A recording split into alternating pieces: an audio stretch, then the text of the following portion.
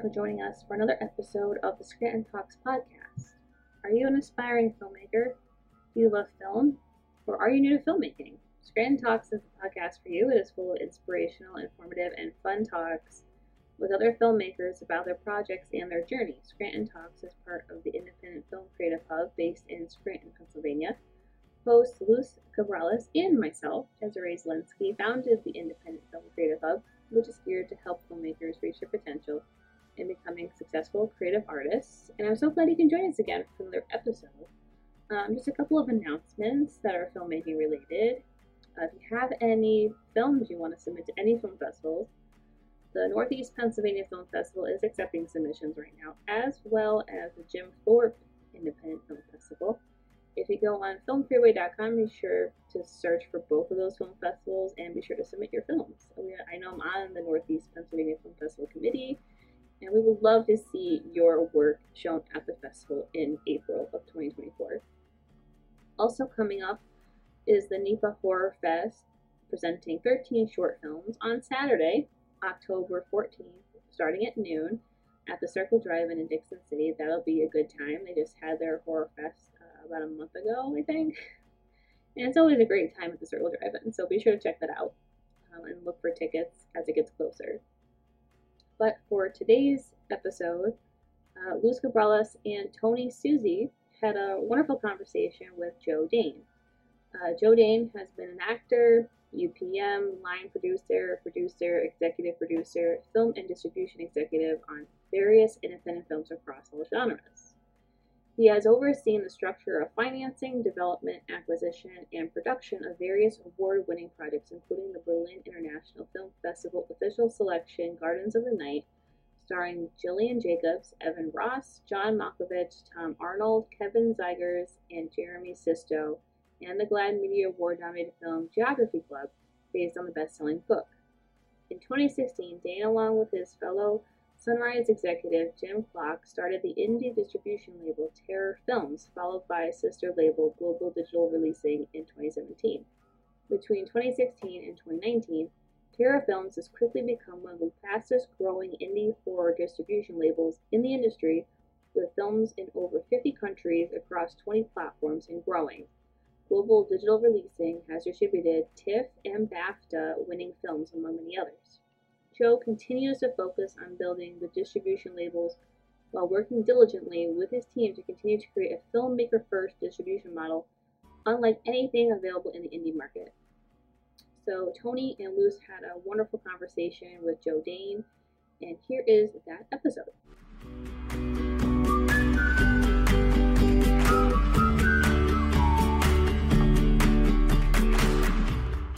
Hello, everyone. Thank you so much for being here. We're in another episode of Scranton Talks. Today, Tony Susi joins us as guest host. Thank you, Tony. Glad to be here. And for those who don't know me, my name is Luz Cabrales. I am the co-founder of the Independent Film Creative Hub, as well as the founder of Scranton Films, where we try to foster young creatives and filmmakers, anyone who wants to join and be part of the filmmaking community. And we have this show to inspire and motivate filmmakers, those who are just starting out and those who are veterans in the industry. Tony, thank you so much. Do you want to do a little update on what we've been doing and just where people can find us? Sure. Yeah, we're very excited to bring you another episode of Scranton Talks through our social media platforms and through our Independent Film Creative Hub network. Make sure you sign up at ourcreativehub.com to stay up to date on local projects and connect with local filmmakers, as well as collaborate on projects together. Remember, this community is for you guys, so only you can help us grow. So sign up today. It's free and it's super easy, so it's really exciting. Thank you, Tony. And today we have a very special episode with Joe Dain from Terror Films. He is going to talk to us a little bit about his journey as a filmmaker, as an industry professional, as well as his distribution company, Terror Films. For those looking to or are in the middle of making their film and they don't know where to take it next or how to get started as far as getting that film distributed and just getting it out into the world. We are making some art and we want people to see it. And this is, after all, a business as well. So kind of how those two things are going to mix. So Joe Dain, we're going to bring him in, and here he is. Hey, Hello, Joe. How are you? Okay. Good, good. Thank you so much for being here and taking the time out of your busy schedule to talk to us more about your creative journey. Absolutely. Thank you for having me. It's a pleasure. Yeah, thank you. Thank you, thank you. So we're gonna try not to take too much of your time. So we have a couple questions, but anything that can pop up, you just let us know. I'm sure people that are gonna be watching this show will benefit from this conversation. Ask me. So we'll start it out with you have been an actor, UPM, line producer, executive producer. I mean, you've done pretty much a lot of the things that are in the industry, Yes. and you're also a distributor. Yes. But tell us more about just kind of how you got started in the filmmaking industry or entertainment industry. Sure. Well, many years ago, the acting bug initially bit me, and I was lucky enough. I ended up going to the High School for Creative and Performing Arts here in Philadelphia, where I met some incredible people, and was lucky enough to actually find a talent manager. And at the age of 19, me and a couple of friends packed our bags, and moved to New York City. I went to a conservatory for several years, and was lucky enough that I got signed by a decent agency. I was working. A job actually took me out to it was an HBO movie. Actually, it took me out to Oklahoma, and then I ended up moving to Los Angeles. And I keep coming back to saying that I was lucky. I worked in TV movies. I worked in HBO movies. I worked in episodic. But one of the things that I kept sort of finding myself coming back to was this fascination with how all of it came together. And being a young actor who was sort of booking these jobs and coming to set and going into my dressing room and then stepping out and seeing all of these people and these trucks and the cameras and the equipment. And I really was so fascinated by that part of it. And so I started to really kind of lean in that direction. And I started doing any kind of little, crappy job that I could get. Student films, short films, PAs, anything where I could sort of be involved in the physical aspect of the business and start really learning it. And then I was very lucky. I say lucky as right place, right time, and I'll talk a little bit about that in a second because I believe there's constant opportunities in front of us. I just think that we have to be aware of them and sort of walk through the doors. And sometimes, an opportunity is presented to us that doesn't necessarily look like what we think it should look like. But I'm a big proponent of, take the risk, walk through the door because you never know where it's going to lead you. So I had three opportunities when I was about my mid-20s. One was to take a job in the mailroom of a top tier 5 agency. One was to take a job in the mailroom of a major movie studio. And the other one was to take a runner position at an independent horror film company called Full Moon Features. And now there might be people listening to this who know that. It's a very iconic company. It's been around since the 90s. The Ghoulies, the Puppet Masters. I mean, they've launched, huge careers. Some of the biggest people working in the business started their career at Full Moon Features. And I thought to myself, well, I'm not really interested in the corporate side, the big agency, the studio side. So I took the job as the runner. And essentially as the runner, I had an opportunity to kind of work with every department. It was sort of like a mini studio. They had everything from, their own in-house video sales to marketing to legal to graphic design. They were sort of a one-stop shop in that sense, in the micro budget space, obviously. But I found myself getting to get familiar with things a lot faster than I would have had I taken a job in a mailroom, and probably took another year and a half to work my way up to being an assistant for some horrible executive that was going to scream at me all the time. So I seized on the opportunity with the idea of, okay, let me get what I can out of it, and I'll move on when the time is right. And I remembered when I got that job, the woman who was the office manager at the time had been with the company for about a decade. And I remember her specifically saying to me, "Why are you here?" And I said, "Well, I'm interested in working for the company." And she was like, "Well, I just want you to know you're not going to move up. There's no opportunities here. I've been here 10 years and I'm still the office manager." And I thought, okay, listen, that is what it is. That's fine. I'm not going to be discouraged by you. And oddly enough, I'd been there about 6 months when the person who was the head of video sales at the time called me into his office. And his name was Devin Hamilton. Great guy. I'm still friends with him today. And he said, "What are you doing here?" I said, "What do you mean?" He goes, "I looked you up." He says, "You're an actor." Now, I had just come off of a soap opera, actually. and I had some decent credits. And so he was sort of like, "I don't understand. Why are you the runner here? What are you doing?" And so I explained to him, what I was interested in doing and what I was interested in learning. And he says, "Okay." He says, "Well," he goes, "the company just gave me money to finance a film I wrote and I'm going to direct. And what do you think about being the lead in the movie?" And I said, "Well, I'll tell you what, I'll be the lead in the movie if I can co-produce the movie." And he said, "Deal."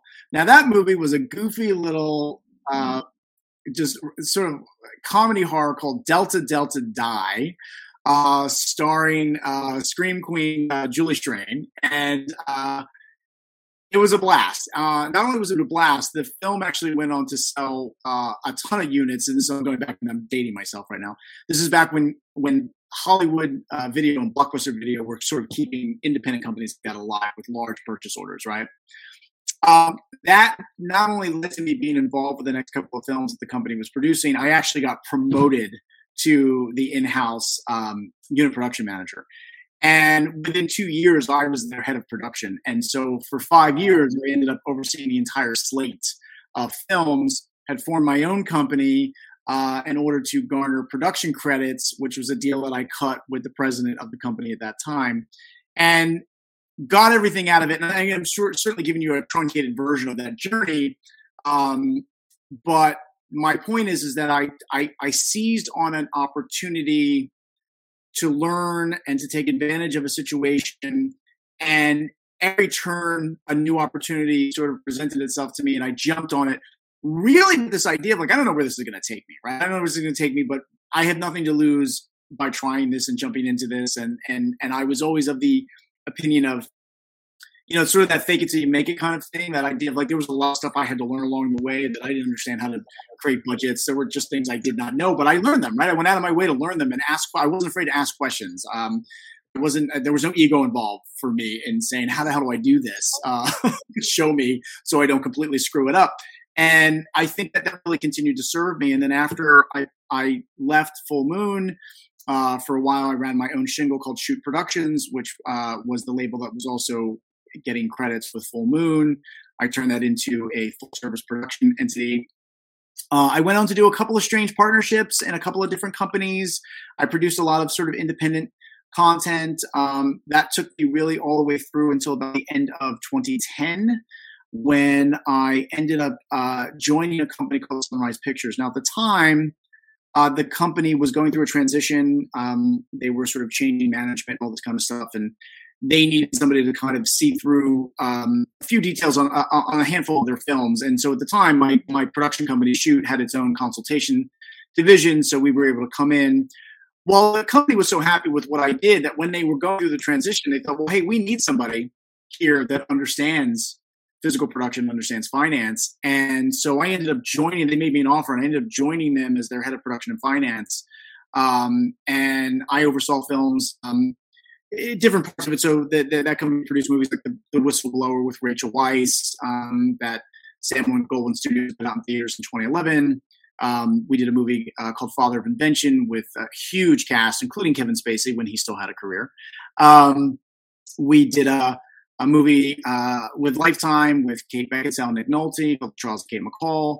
We had our hands on a lot of different things, and mostly sort of elevated art house content, to be perfectly frank. And around 2014, I had pitched the idea of producing a handful of micro-budget horror films under the banner. Now, for this company, it was really a business decision. I said, look, we can make these movies. We don't need movie stars. We don't have to spend millions of dollars. And, it's a good business decision. And because I have background in horror and I understood the sort of insane fan base that was horror, we really thought it was a great idea. The CEO of the company, he loved the idea, did not love the idea of putting horror films under his art house banner. So Jim is my business partner, and I'll talk about him in a second. But at the time, he was the head of acquisitions and development for Sunrise. So we kind of went to the powers to be and said, look, we think we should not only start another label and finance these handful of micro-budget horror films. We should be a soup to nuts operation. We should become a distributor. We should really move into specifically the digital distribution space, which was really starting to kind of get its legs at the time. Netflix was the monster, Amazon, of course, companies like Showtime had been around, HBO had been around, but we were starting to see kind of a trend, right, with some of these other platforms. And having lived through the rise and fall of Blockbuster and Hollywood Video, I sort of thought, well, listen, we're going to see something happen in the digital space I think it's going to shift distribution.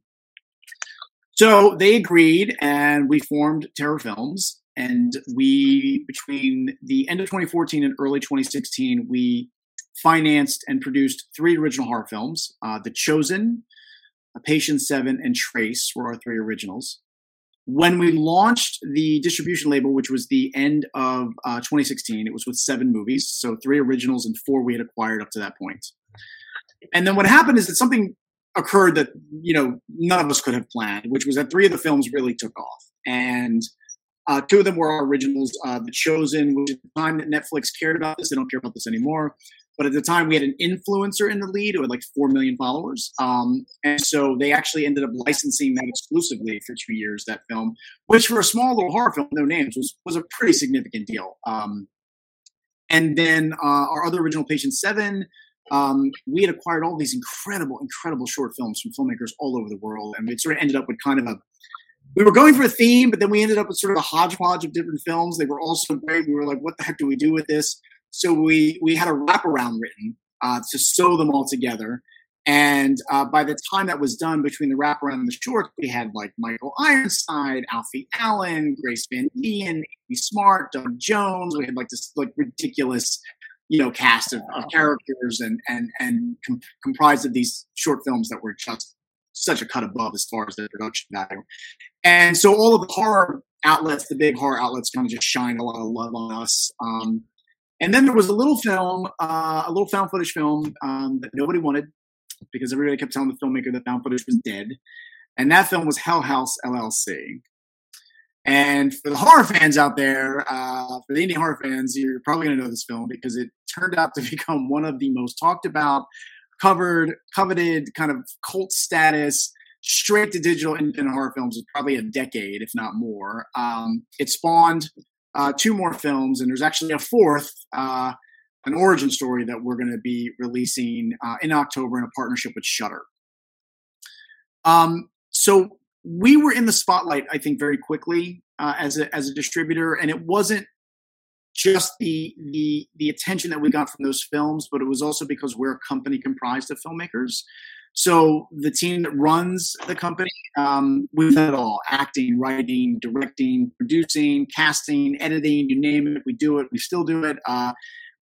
My business partner, Jim Clark, who heads up the acquisitions development side of Terror Films, works all the time as an actor in pretty significant stuff, big movies, big TV shows. He actually has 2 films that he's written and directed that are under our horror label. He's got a documentary coming out under our sister label. Our head of marketing, she took off about 6 months ago because she did a little crowdfunding and raised the money for her horror film that she shot that we're going to put out.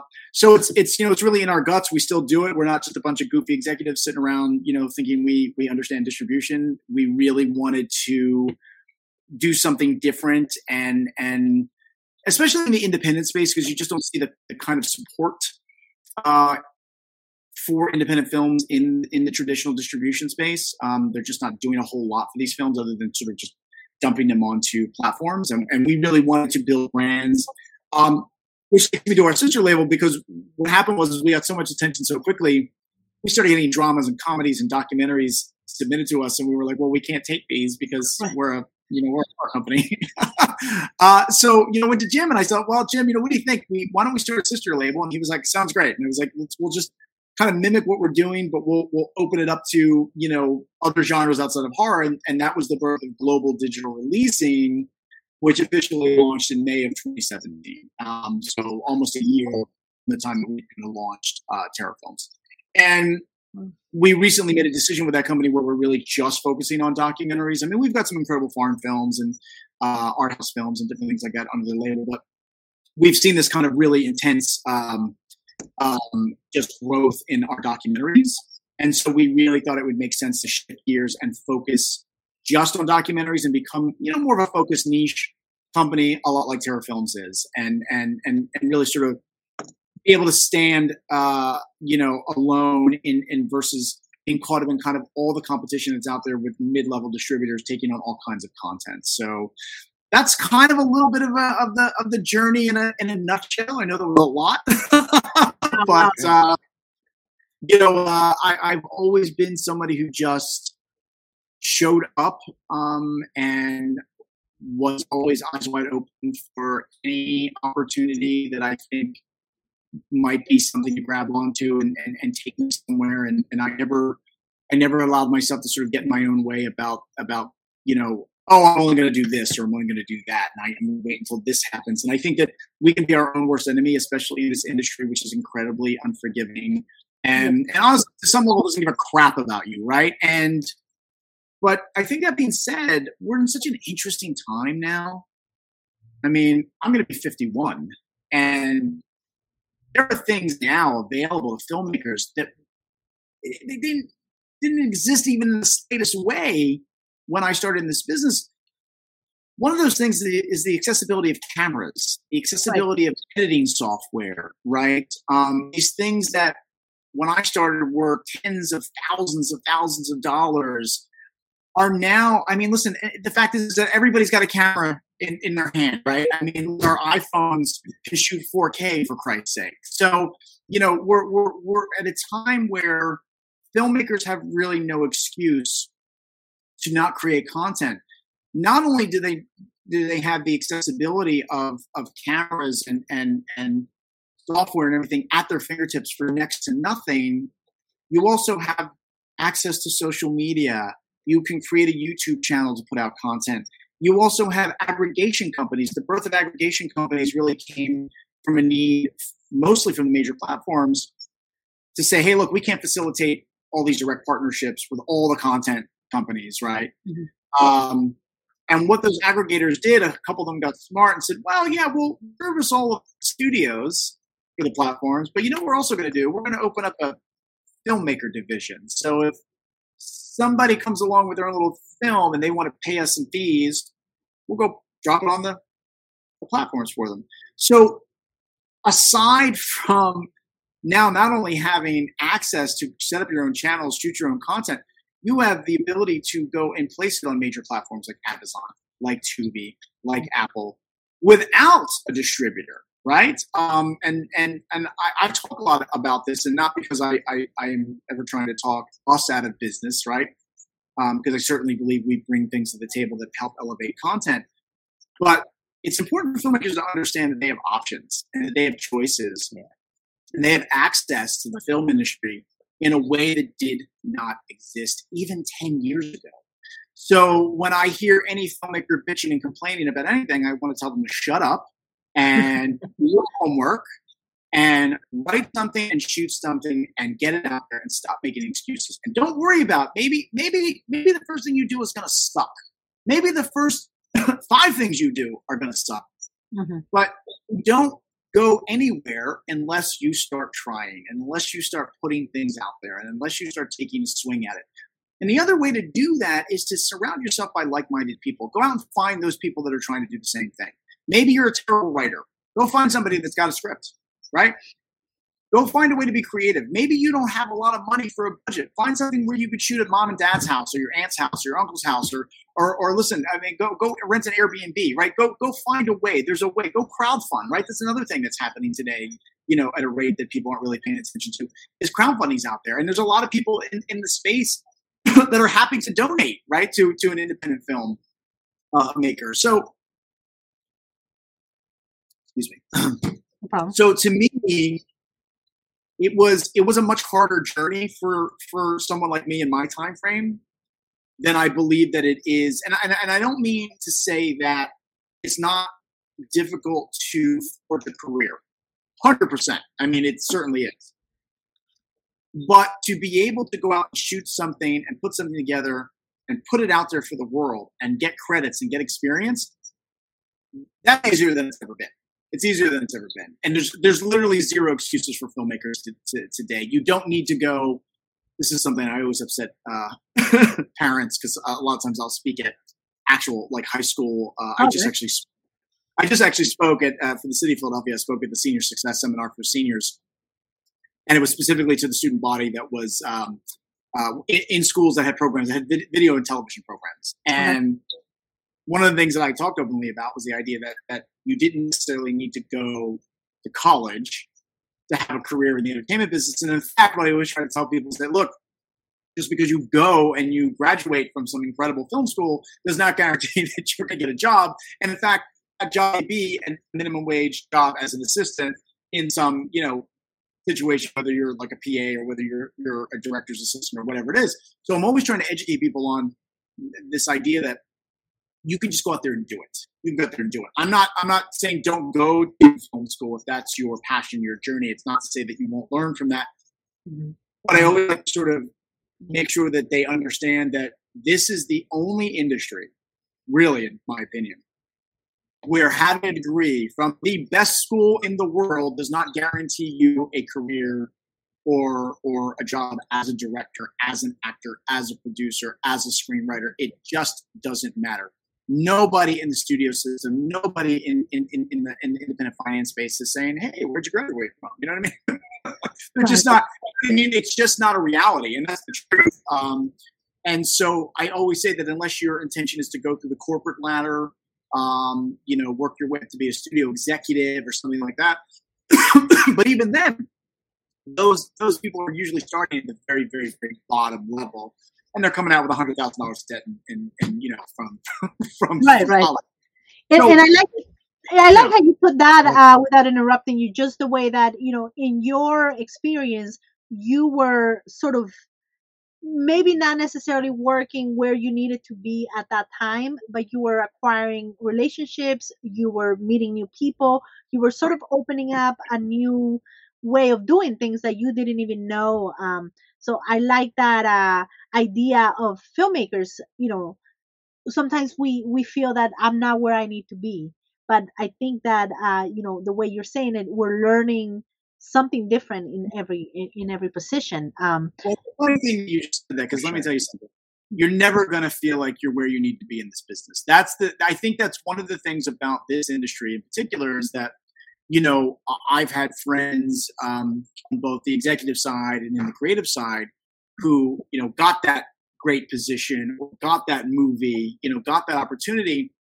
And then it was about, okay, well, what's next? What's next? What's next? And I think that that's one of the most difficult things about this business is that there's a sense that you're never quite satisfied. You never feel like you've quite done it all, or you feel like you could do better, and you're only as good as your last project or your last job, right? So that's more of a personal challenge that you kind of have to deal with. I would definitely say for the first time in my career, although I didn't know what the journey of going into suddenly becoming a distribution exec was going to mean, I knew that I had enough experience and enough understanding about distribution as a producer. I had been on that side so many times, and I knew what a disappointing distribution model looked like. Mm-hmm. I knew what I felt like when I felt like a distributor wasn't doing what I hoped, wasn't giving my film an opportunity. So I at least knew enough from that perspective when it came to starting, kind of the structure of the label. And but I had to learn as I went. The truth is that I'm happier now than I've ever been. I wish I could say that I miss producing. I used to love physical producing. Might be an age thing, right? I mean, like I said, I'm going to be 51, and so I think that it's hard work. Producing's hard work, especially if you're the type of producer I was, which was soup to nuts. I was always on the ground. I was involved from every aspect, from financing to production to creative to post. So I was a very hands-on producer. There are different types of producers, but I was sort of the guy who was always involved all the way through. There was certainly a time that I loved it, but I just don't think I personally don't think I have the energy for it anymore. But Right. again, I just think that I guess really the big note that I would want any filmmaker watching this to walk away with is get off your ass and just do something. You have no excuses. You can make excuses for yourself. You can certainly put up your own roadblocks. We all do in our own lives, right? But the truth is that the only one getting in your way from making something is you. Now, look, maybe you want to make a 500 million, crazy big blockbuster movie. Awesome, but you got to start somewhere. So go shoot something, right? I just read something. It was a few weeks ago.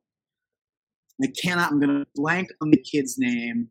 Anyways, it was YouTube. He had a YouTube channel, and he was making this kind of really cool sort of sci-fi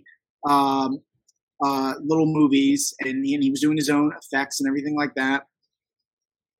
Took off, was getting millions of views, and he just got a movie deal with A24. He's 19 years old. Okay. Oh, yes, I think I heard about that. Yeah. Yes. I'm blanking on his name. I'm blanking on his name. Maybe look it up and you can add it some text or something at some point.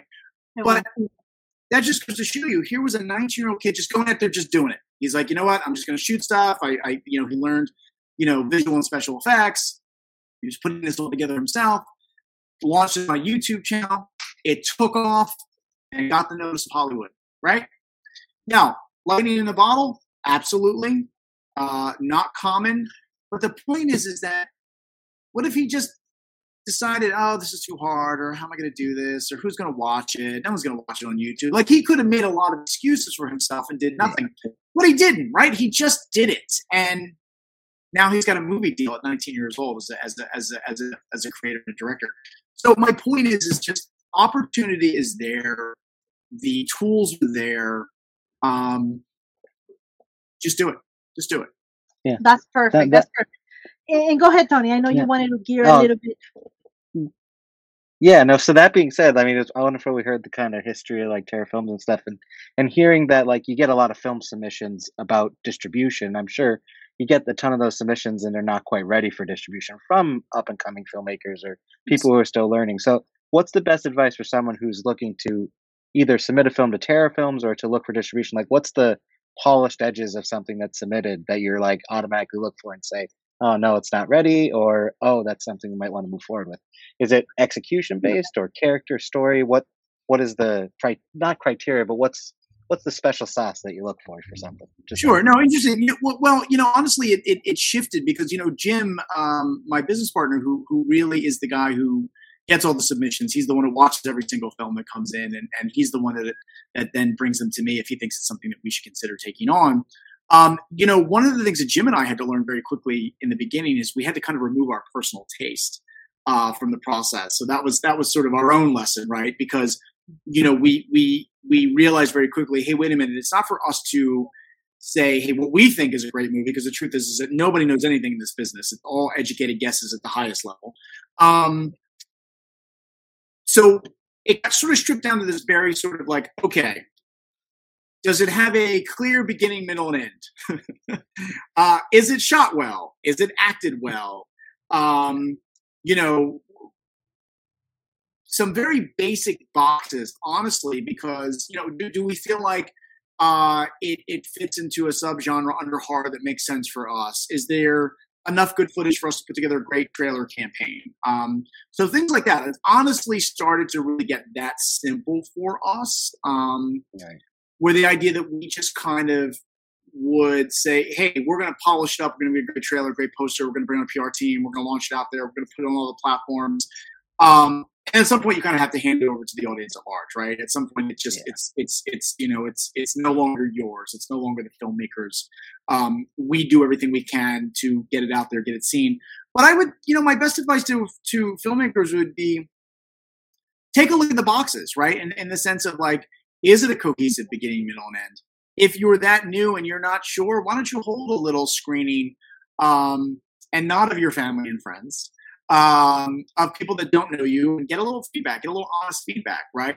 Is your story resonating? And I'm not talking about you have to go out and rent a theater. I'm saying invite 10 strangers over your living room, right? and or friends of friends that don't necessarily know you, that are going to give you maybe some honest feedback, and play it and see what gets said, see what the reaction is. But also at the same time, just because you submit a film to us or any distributor that might pass on it, doesn't mean that you need to accept that you're not going to be able to get your film out there, which is why I always bring filmmakers back to aggregation companies, like Bitmax or like Premiere Digital.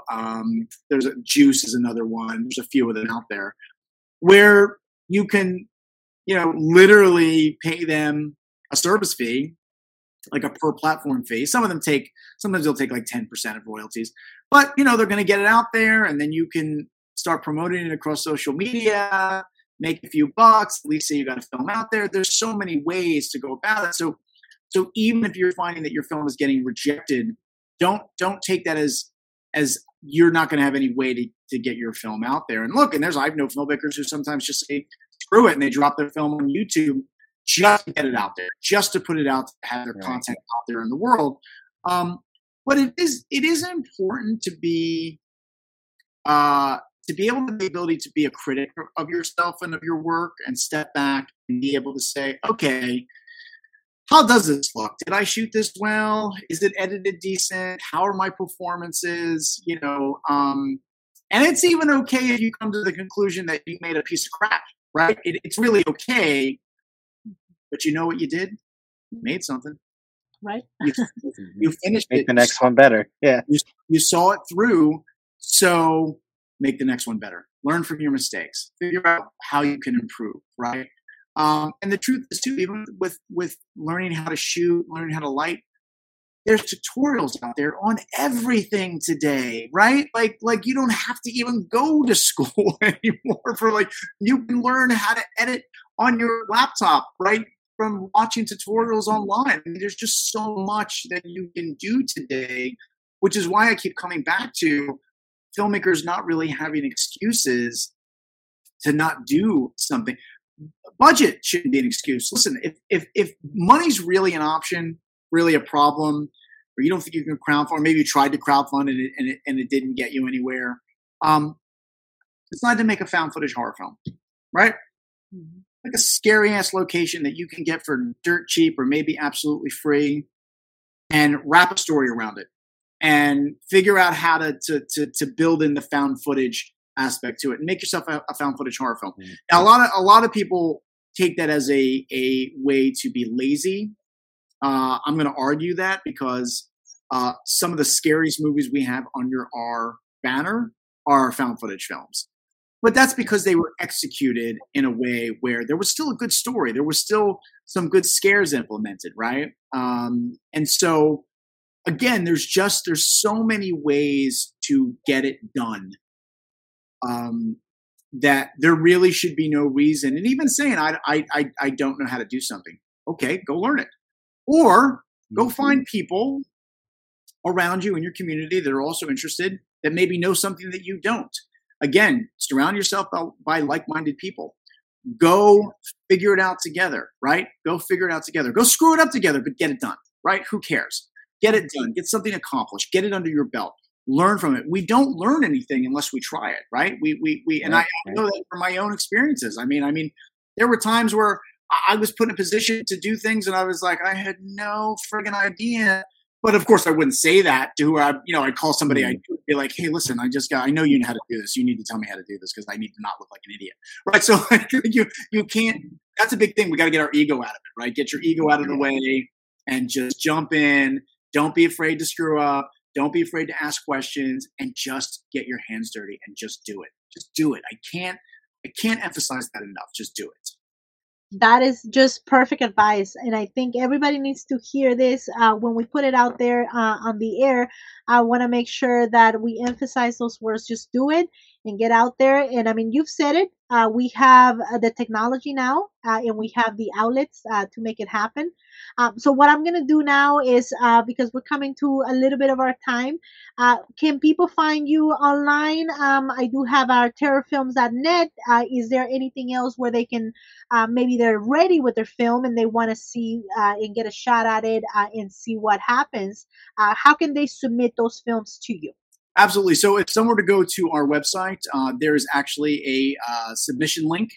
And so what happens is that when they go to the page, they'll see exactly what we'll ask for. It's typically just a screener link. If they've created a trailer, we'll ask for it, a little synopsis, a little poster. It's just really the basic, materials. And then what happens is that when they submit, those emails end up going to Jim. And so Jim is the one who gets all of the content and reviews it and then circles back to me on whether it's something he thinks that we should consider taking on as a distributor. And at that point, I sort of engage with the filmmaker, and then, we get into things like the terms and how the model works and all that good stuff. So, but yeah, it's fairly simple. We're very accessible. We're all over social media. I mean, we're on Facebook, we're on Twitter, we're on Instagram, we're on TikTok. I mean, we're out there as a brand. We're easy to find too. We're very, at least the horror label, we're very involved in the community. So we sponsor a lot of, independent horror film festivals. We're going to be at Midsummer Scream, which is one of the largest horror conventions in the country. We're going to be at the end of July, which takes place in Long Beach.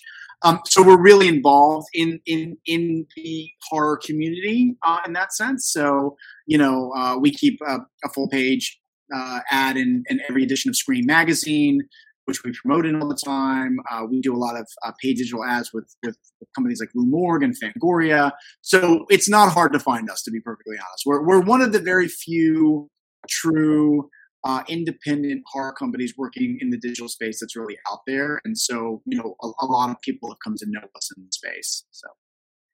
Very, very cool. And I think you said it, filmmakers first, and you do, it looks like the motto of your company is doing that. So I really do appreciate your time today and you taking that just to talk to us. And I think we're going to get a lot of that.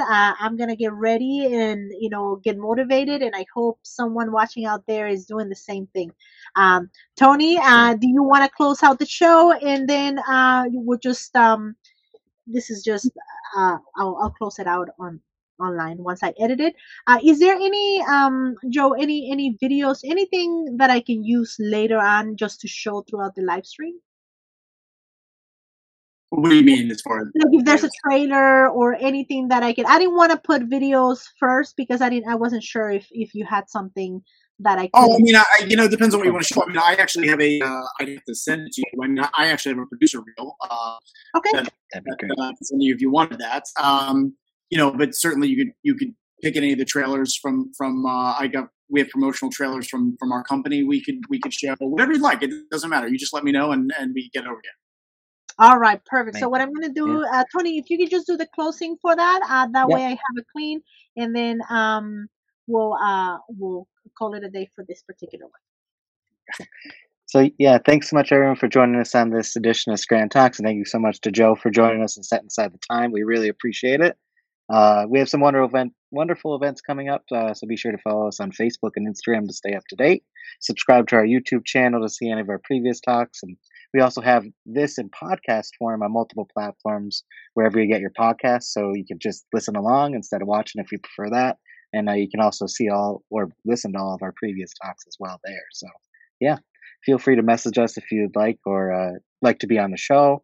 We'd love to share what your journey is and with our community and also your community too. So the Independent Film Creative Hub is for you, geared to help filmmakers reach their potential in becoming successful creative artists. So be sure to visit us at ourcreativehub.com, join our directory. It's free to sign up. So, that's a wrap, and we'll see you on the next episode. We appreciate it.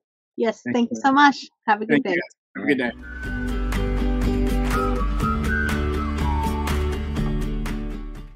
Thank you so much again for joining us for another episode of the Scranton Talks podcast. And I hope you enjoyed your time with us. Be sure to check out our website, ourcreativehub.com, to stay up to date on all that is happening and sign up to our filmmaker directory. It's free for you. Be sure to follow us on Instagram and Facebook to stay up to date on any events that we'll be having in the future. And if you missed any of our live broadcasts for Scranton Talks, you can check them out on our YouTube channel. And be sure to click that subscribe button. So we hope to see you again soon, and that's a wrap.